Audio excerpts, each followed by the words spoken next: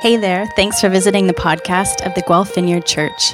If you haven't already, please subscribe to our podcast using whatever platform you listen on, or visit our website at guelphvineyard.com. Here's this week's message brought to you by Adrian Wilson. I feel really naked without my guitar. I kind of thought like maybe I should just wear my guitar while I'm speaking. It'll make me feel a lot more comfortable. Yeah, can I use yours?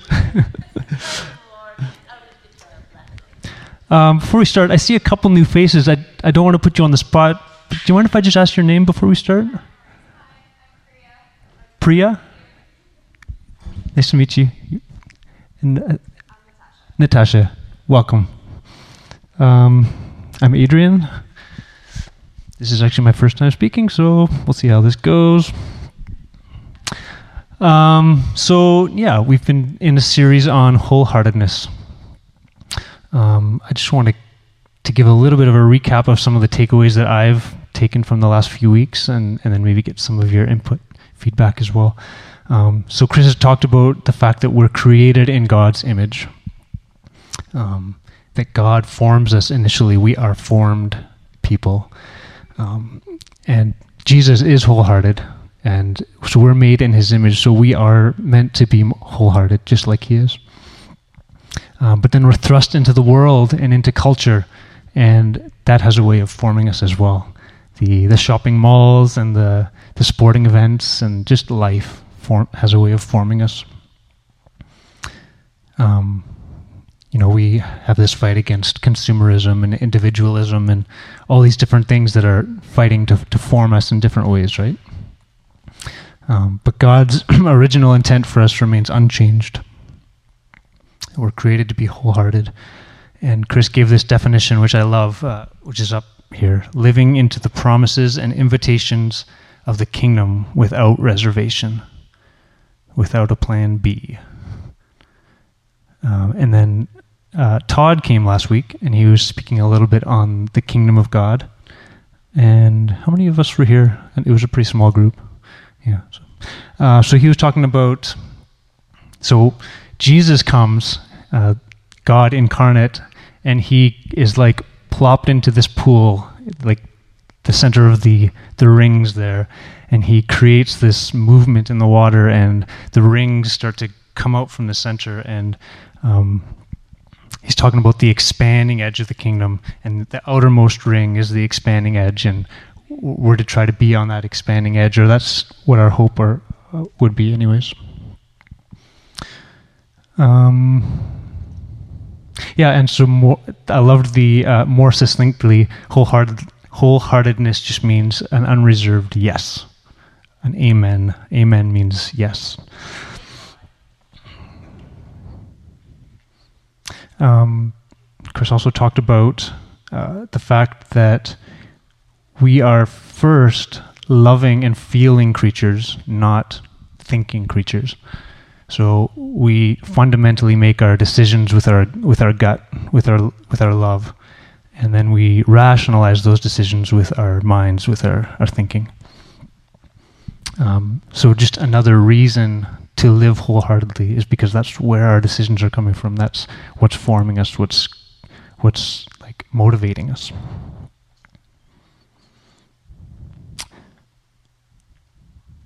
Chris, yes, actually, Todd told the story of he was in India. Actually, he was in Nepal, and they were heading towards India, and they started to see. So in Nepal, you have all sorts of transportation types. You have trains and cars, bicycles, whatever.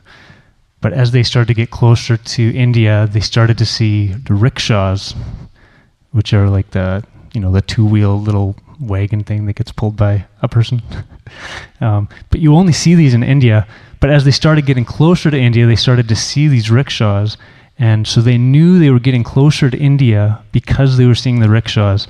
And I thought that was such a really good example of us. We start to see instances of the kingdom, and we start to see the kingdom breaking through. We're not yet there fully, but we're starting to see glimpses of it. And I thought that was such a really great example of the kingdom. Did anyone else have any takeaways from the last few weeks? Any insights? Anything that really hit you?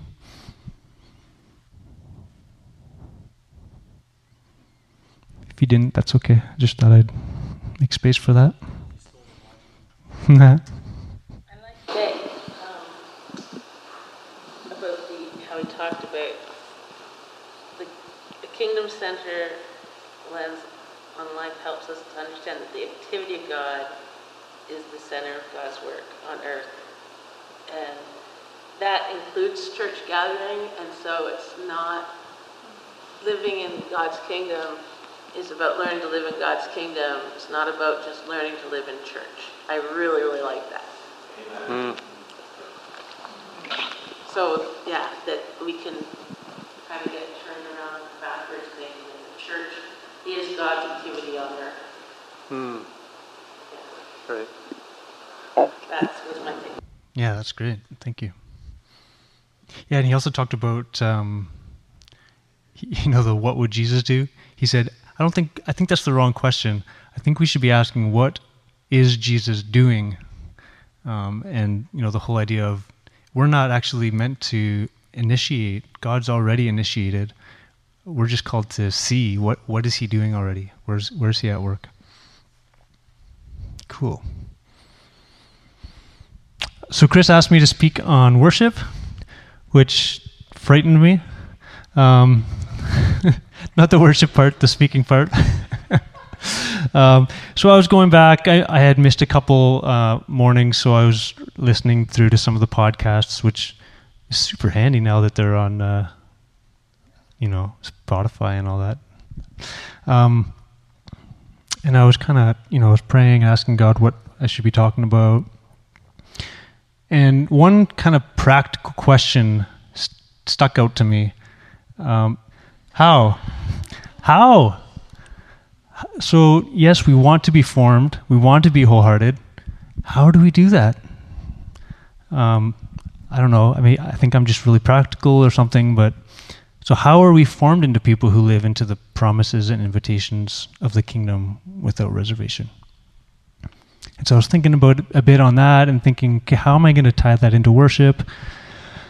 And I had read this book actually that you had mentioned in one of your earlier talks, Desiring the Kingdom, which is, I actually only got about halfway through it because it's super thick. But if anyone's interested in it, it's a really, really good book. And he talks about worship being the thing that forms our desires and our longings and forms our love. And so I thought, I think this actually ties in perfectly. I just wanted to start with a story here. Mountain biking. So this is not the answer to my question, by the way.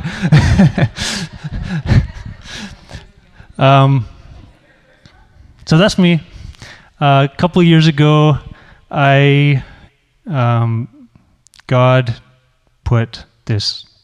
gave me this gift of this really, really awesome mountain bike. I hadn't owned a bike since then. I haven't owned a bike since I was probably 12. But I had been thinking, I think mountain biking might be something I might be interested in. I was looking to be a little more active, and what can I be doing to be active? And this just miraculously just kind of fell into my lap. There's a story there, but I won't go into that. So I started riding the bike.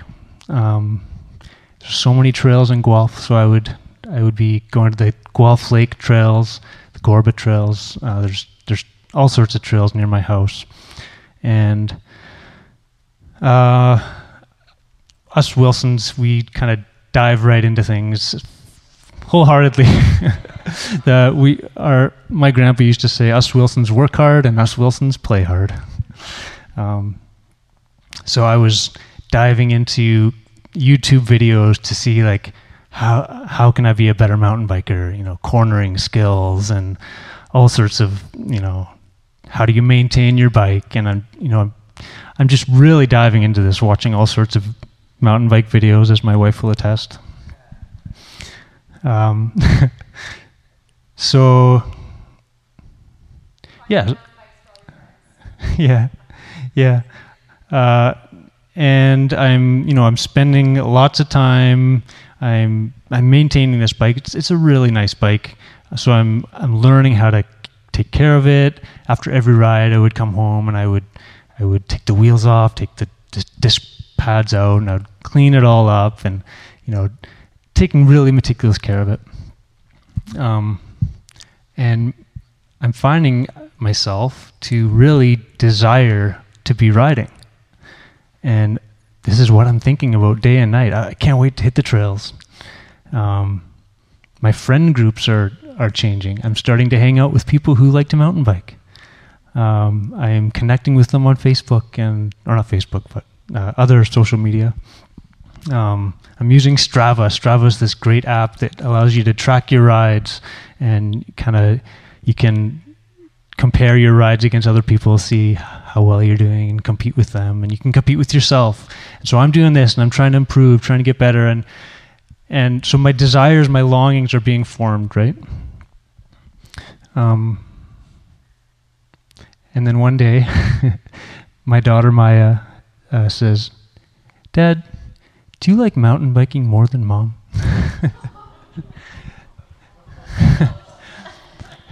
And she says it kind of in a teasing voice, but it hits home, So I tell that story just partly as a confession, and also just to illustrate that the rhythms and the practices that I had gotten into were forming my desires and my love.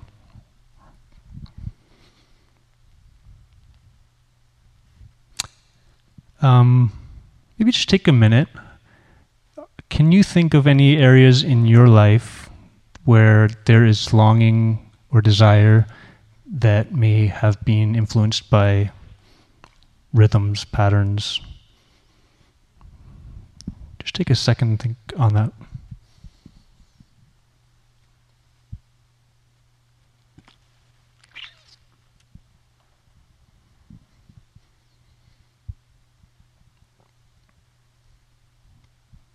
You may not want to share that, but does anyone have anything that... Yeah, Rhina. Before my husband died, his very last words to me were, "Seek first the kingdom of God, and all these things will be added."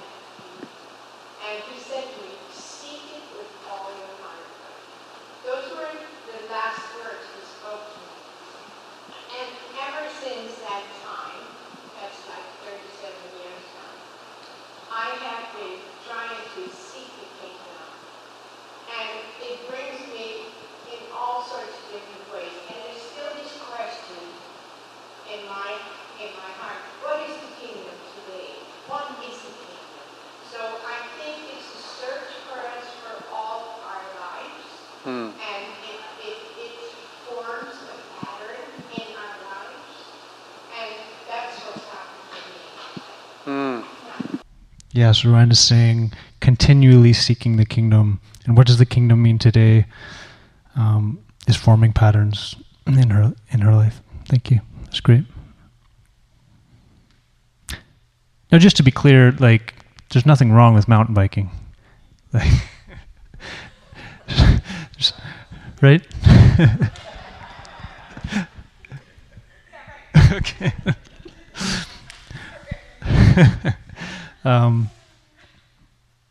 No, it's true. I know that you love me more than others. Thank you. It's true.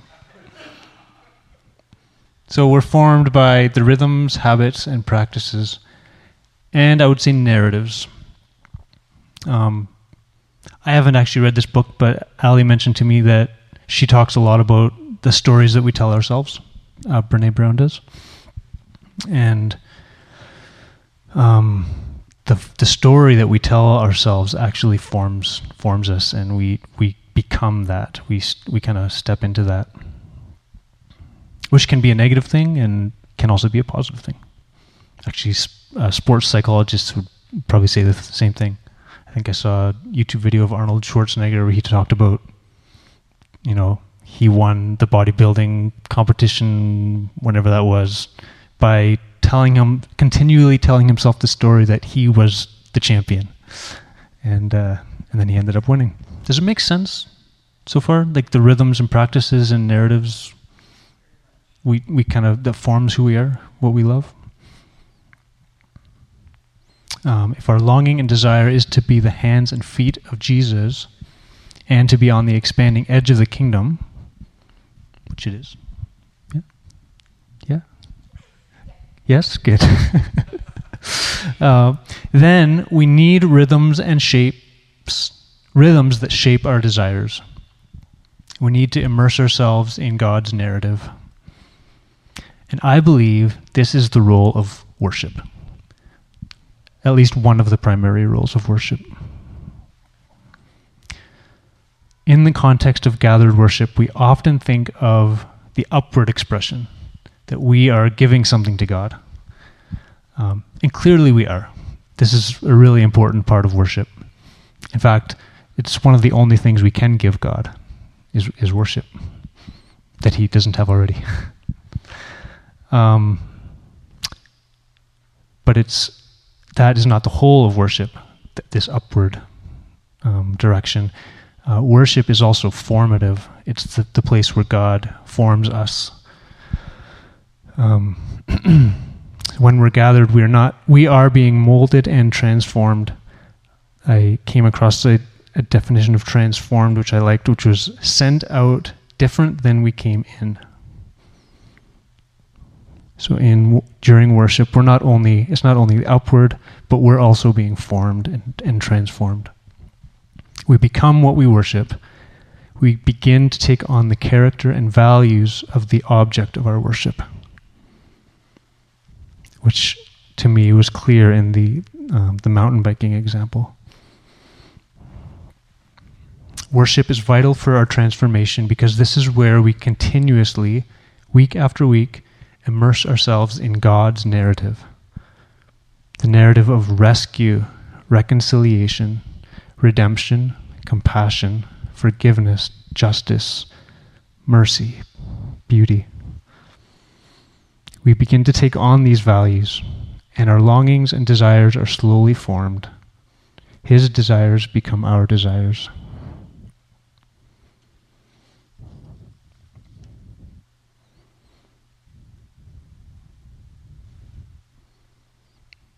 So, how does worship do this? I'm just going to take a quick sidestep. I promise you it will fit in here. We actually talked about this a little bit at the men's retreat, so this will be somewhat familiar to some people, but I read this book called Building a Discipling Culture by Mike Breen. Amazing book. I highly recommend it. He talks about the various shapes, like geometric shapes, that are used as metaphors for helpful ways of teaching and discipling people. And one of those shapes is the 3 A's triangle. Approval, appetite, and ambition being the 3 sides of that triangle. And he says that, actually I was going to read from here, one second. He says this very succinctly, so I thought I would just read it.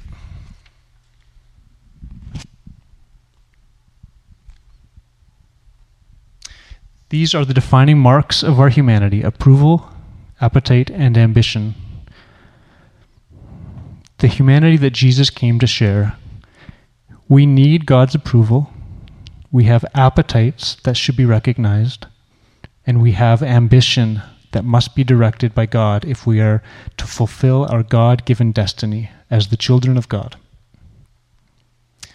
Approval, appetites, and ambition undergird our existence, and so, of course, Jesus embraced these 3 things as he recapitulated our story and restored these expressions of our humanity and put them in their rightful place.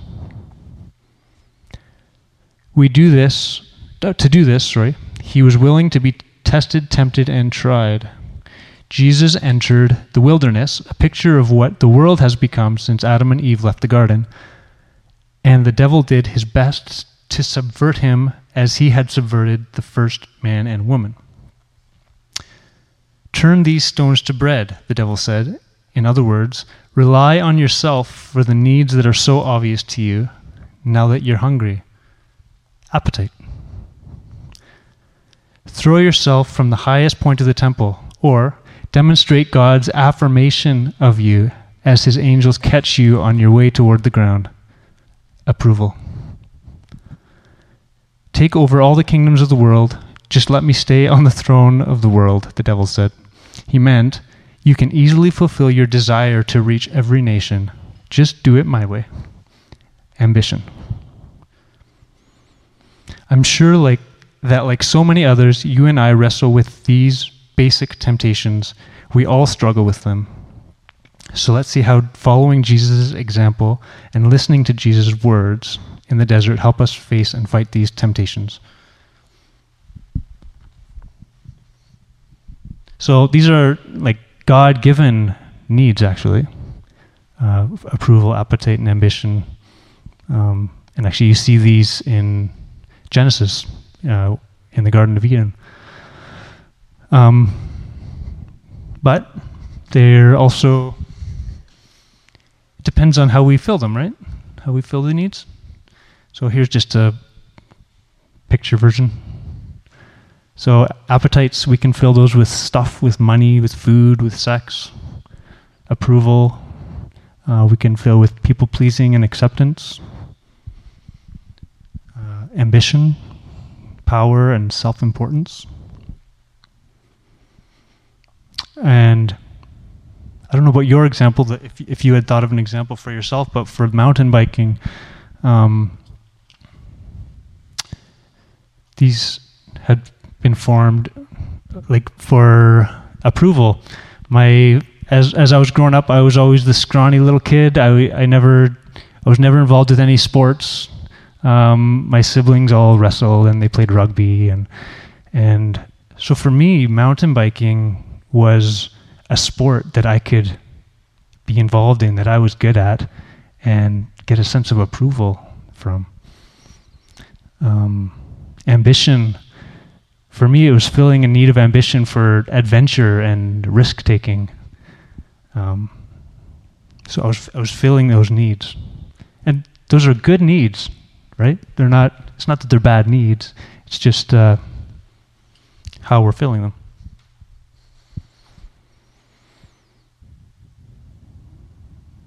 Sorry, I'm just finding my spot here.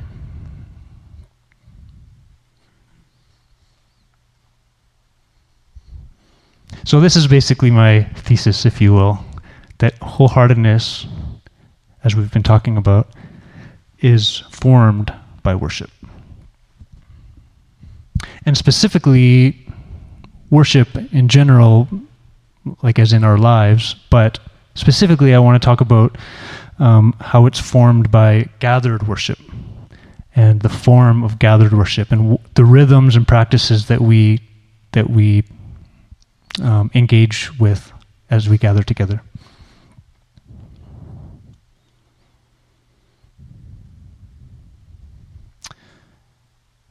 Okay, so yeah, how does worship do this? When I think about a form, I think about concrete forming, and if you want to make something in the shape of something, then you build a form that's in that shape, or actually the inverse of that shape. And so, for example, these concrete forms,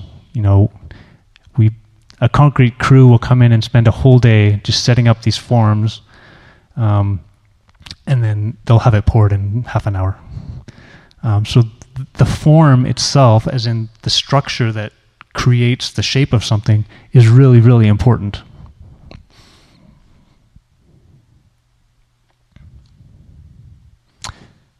So what is the form of worship? So we've got, I want to break it into three kind of main areas. The first being the call to worship, and then the second, story, which encapsulates a lot of what we do. And then thirdly, the benediction, or the sending out. So how do each of these form us? So the gathering, the call to worship, we gather because he calls us, he initiates. And I think this forms our identity, or helps to form our identity. After a week filled with the noisy, conflicting messages from the world about who we are or who we should be, the call to worship confirms our true identity as people who are loved and called by God.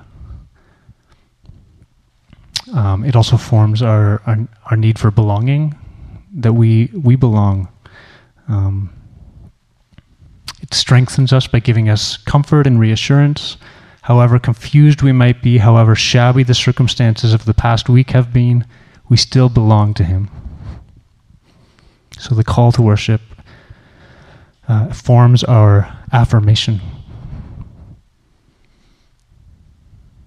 Our approval. Forms our approval by forming our identity in him.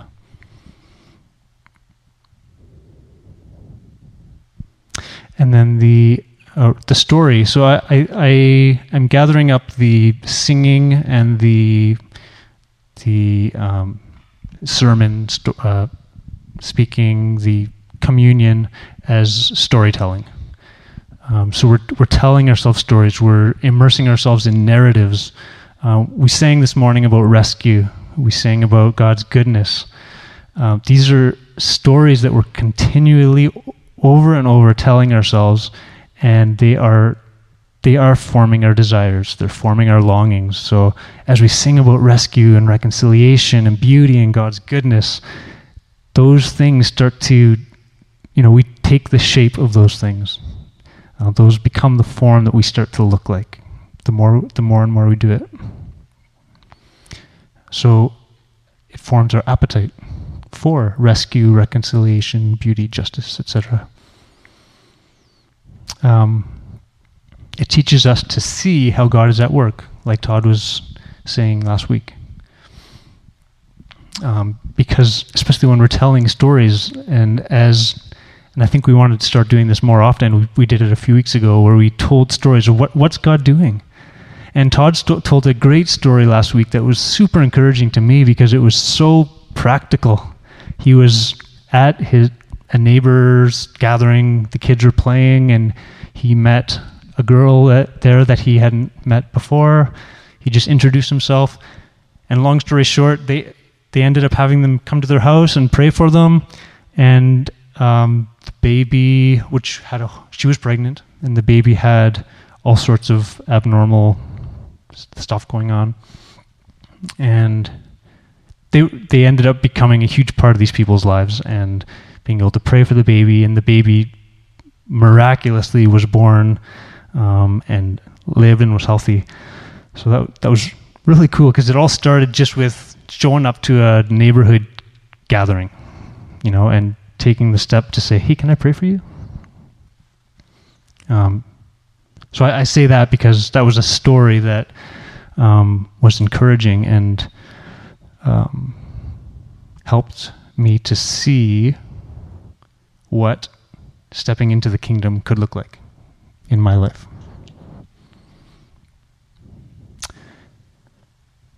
So rehearsing the story is forming our appetite. And then the benediction, so this third form of worship, is the benediction is being sent. So being sent on God's mission. So worship concludes in a benediction that is both a blessing and a charge, sending us out into the world as his image bearers. And I would suggest that this is forming our ambition. It's making us clear on what our mission and purpose is. We are to go out equipped and eager to be God's hands and feet in this world. And it reorients our life in the world.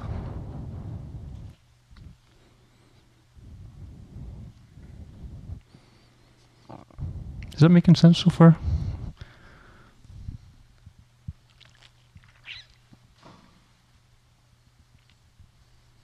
Yes, we've got this gathered worship.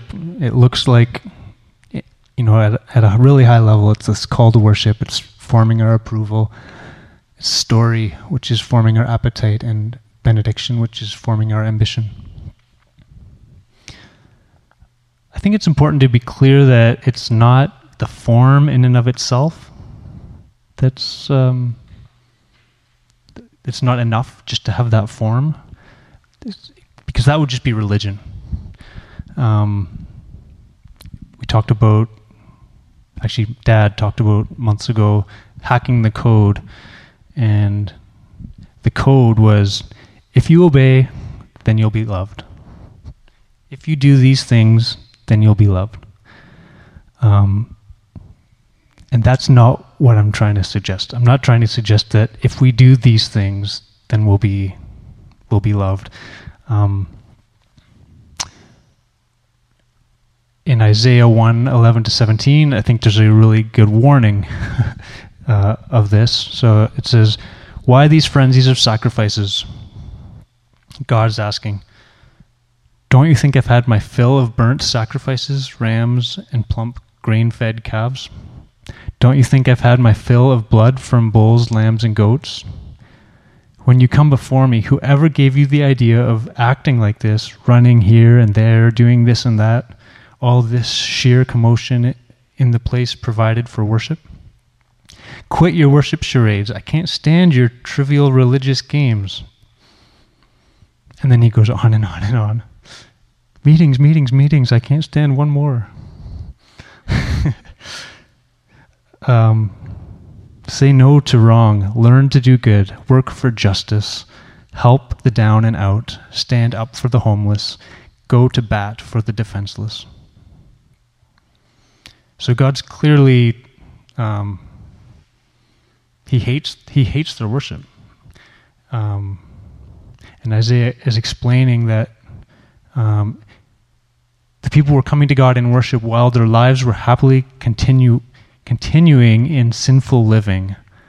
Their unconfessed, unrepentant sins made their worship intolerable. So I think it was their unwillingness to repent. So their unwillingness to change, unwillingness to be formed.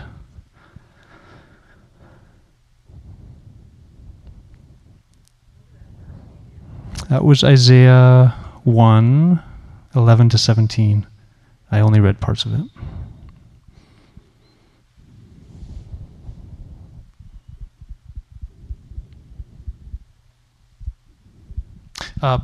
So Romans,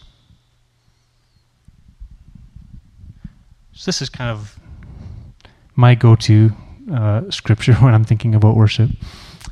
Therefore, I urge you, brothers and sisters, this is Romans 12:1-2. In view of God's mercy, to offer your bodies as a living sacrifice, holy and pleasing to God. This is your true and proper worship. Do not conform to the pattern of this world, but be transformed by the renewing of your mind. Then you will be able to test and approve what God's will is, his good, pleasing, and perfect will. I kind of highlighted the forming pieces in there. And Chris talked about renewing, actually, which I thought was interesting. Renewing is, at least one definition, is the act or process of making like new. So it's a process. Transformation is a process. I think sometimes we look for it to be some miraculous shift or change, but it happens from the rhythms and practices and slowly chipping away. It's this whole idea of like the slow kingdom, right? I know that in our culture we can be tempted by quick fixes and glamorous results. So I think it's important to remember that the importance of continuing on and pressing in and just thinking about these rhythms and forms of worship.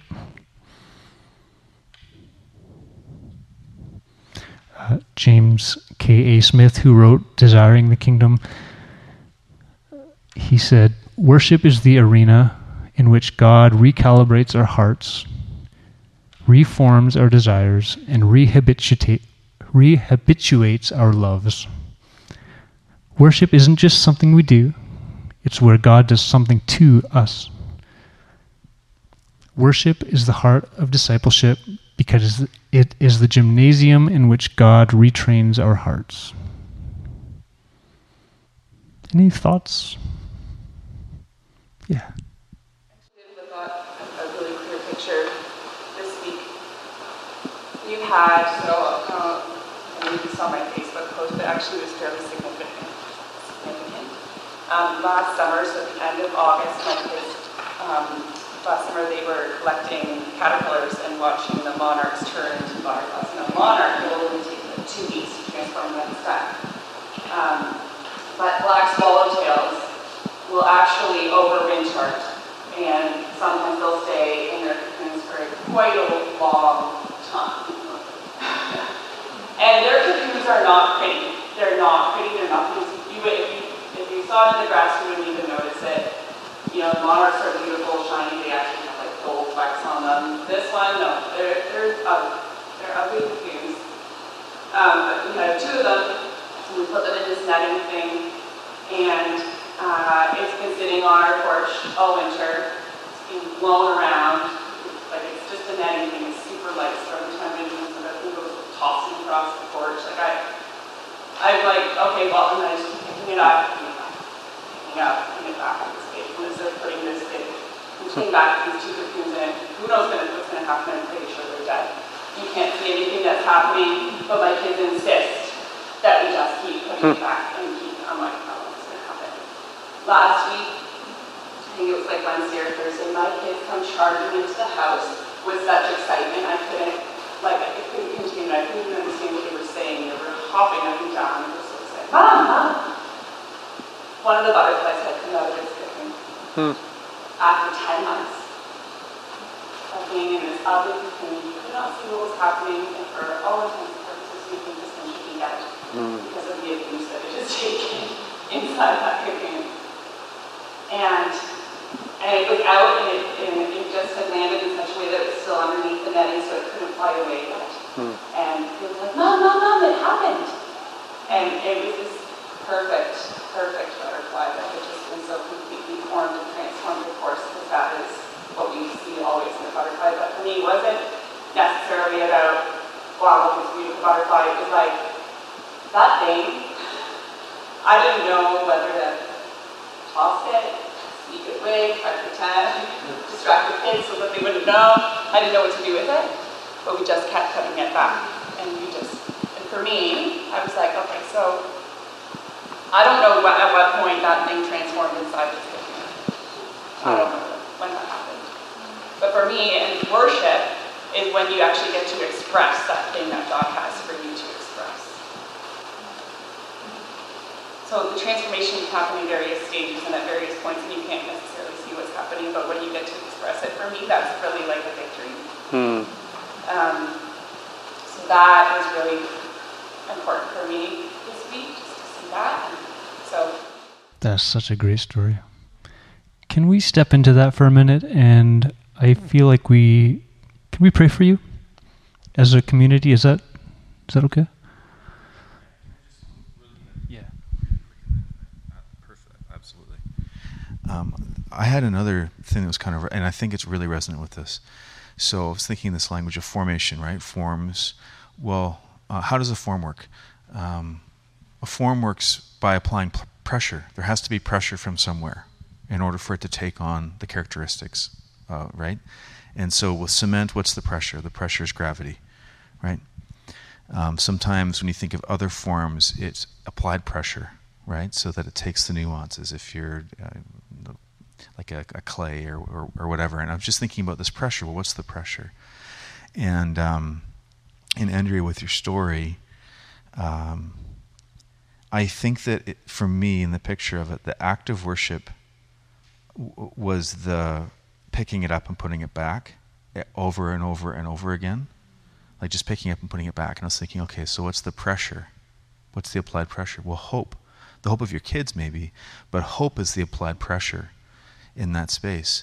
And so just as it's just a focus, Lord, I think that might be an invitation from the Lord. What's the applied pressure that forms us as worshipers? I think it might be hope, which might be a pill for some of us to swallow some of the time, because if it's just a dead, beat up looking cocoon, it's like, what are we doing? So anyway, so that was resonant, this idea of hope as pressure, as a formation pressure. Anyway. I'll just let you lead out. Sure. Jesus, thank you that you're always working, even though sometimes we can't see it. Thank you that you are transforming us, that you are making us more beautiful.